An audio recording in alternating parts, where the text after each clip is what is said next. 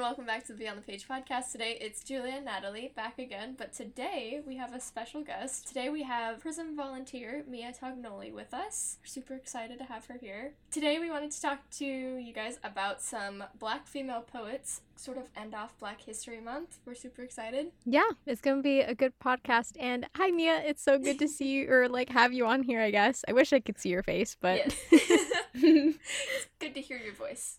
Hi, Natalie and Julia. Thank you so much for the introduction. I'm really excited to be here today. So I guess when you guys are ready, let's get started. Of course. Yeah. We're super excited to have you. All right. But first we wanted to do a couple updates for Prism specifically. So first we have a fun thing to look out for on our Instagram coming soon. Don't want to say too much, so we'll just leave it at that. But we are purposefully leaving it vague.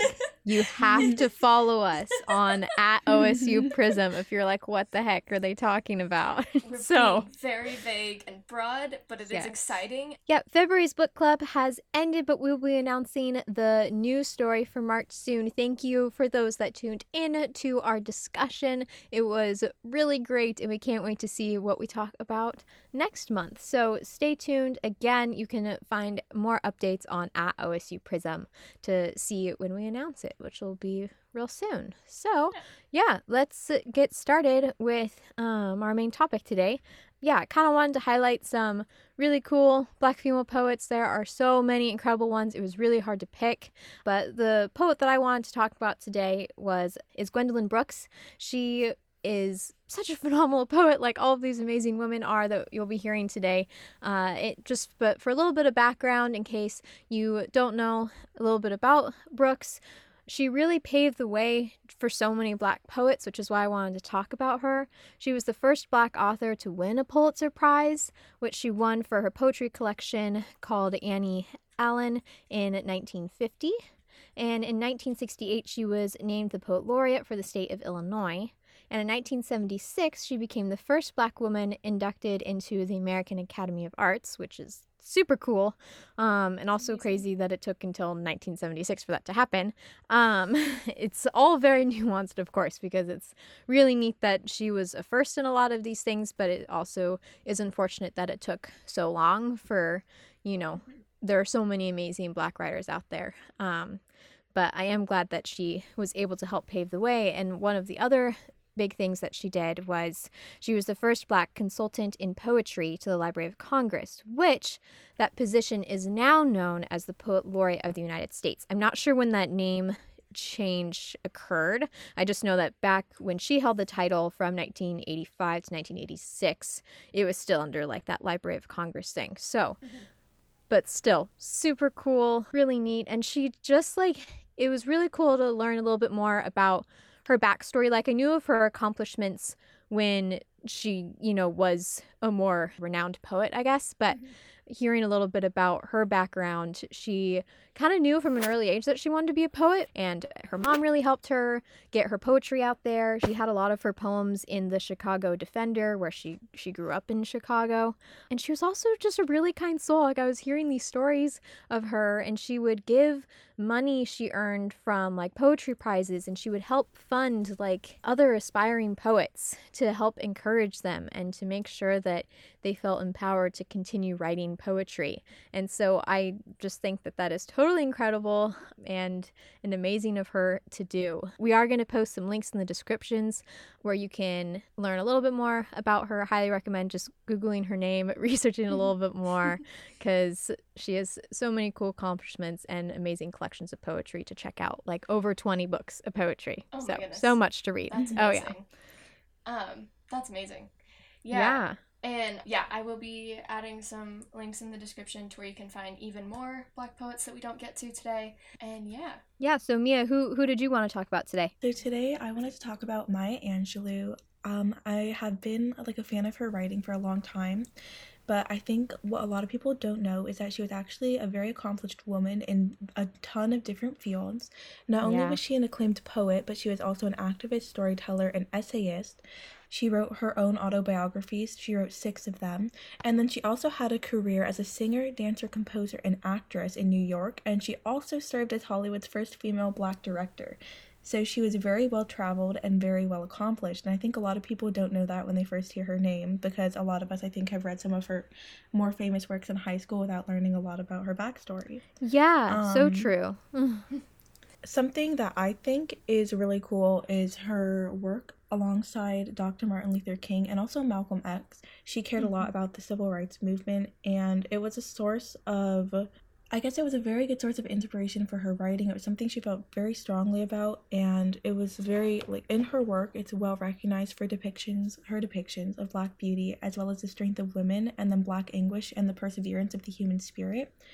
And a lot of her work was very heavily inspired, including her autobiographies, by the time she spent serving as an activist during the civil rights movement. It was something that was very near and dear to her heart.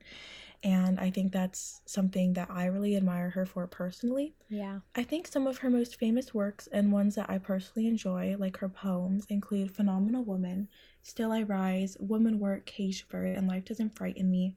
And a lot of these poems have to do with the perseverance of the human spirit, like the enjoyment of everyday life, as well as her own, like, unbreakable spirit and her experience as a Black woman. One of my personal favorite poems of hers is Phenomenal Woman, and I like it because it's like a very empowering poem. Her wordplay, her descriptions of herself and her beauty and what makes her unique is something that just, I think, could resonate with a lot of people. And the wordplay and rhyme stream is really fun. It's something that I personally really like. Some of her other writing that's well recognized includes one of her 6 autobiographies, which she actually wrote later in her life after she had written about her later life. But this was called I Know Why the Caged Bird Sings and was published in 1969. And it discusses her early years up to the birth of her son. And it's a book full of, like, beauty. There's also pain and suffering, but the writing is very raw. It's very emotional and it's very personal. And she was actually awarded numerous prizes for this book, which I think is really cool. And then she's also well known for her inaugural poem On the Poles of Morning, which was written for and read at Bill Clinton's inauguration in the 1990s. Bill Clinton later awarded her with, I'm trying to think of the award name. I actually didn't write it down. I'm so sorry about that. But yeah. Oh, you're good. You're good. Yeah. This poem is really well recognized. It's a good poem. Yeah. Yes, for sure. She was an amazing writer. Yeah, that's what I was gonna say. Poetist. That's not the word. Yeah. All right. Well, I can move on to the poet that I want to talk about. Yeah, I mean, because Julia, there's like a connection with the poet you're going to talk about with Maya Angelou. Yes. So the one that I'm going to talk about is Amanda Gorman. She's perhaps one of the most prominent poets in recent times because she was able to perform one of her poems at the presidential inauguration in January, and she was actually the youngest inaugural poet in history. And yeah, she was able to perform at just 22 years old. I think she is going to turn 23 in March, so she's only like 2.5 years older than me. Yeah, which it's is crazy. Wild with how much she's accomplished so far. She was born and raised in Los Angeles, and she graduated from Harvard University, where she studied sociology. And she's written for the New York Times and has 3 books that are coming soon. I am not sure what year they're coming out. I think at least one of them's coming out this year, but I'm not I think she has, I know she has ones that are coming out soon. Doesn't she have, I think she has at least 1 book that's already out there. Maybe 2. Yeah. Yeah.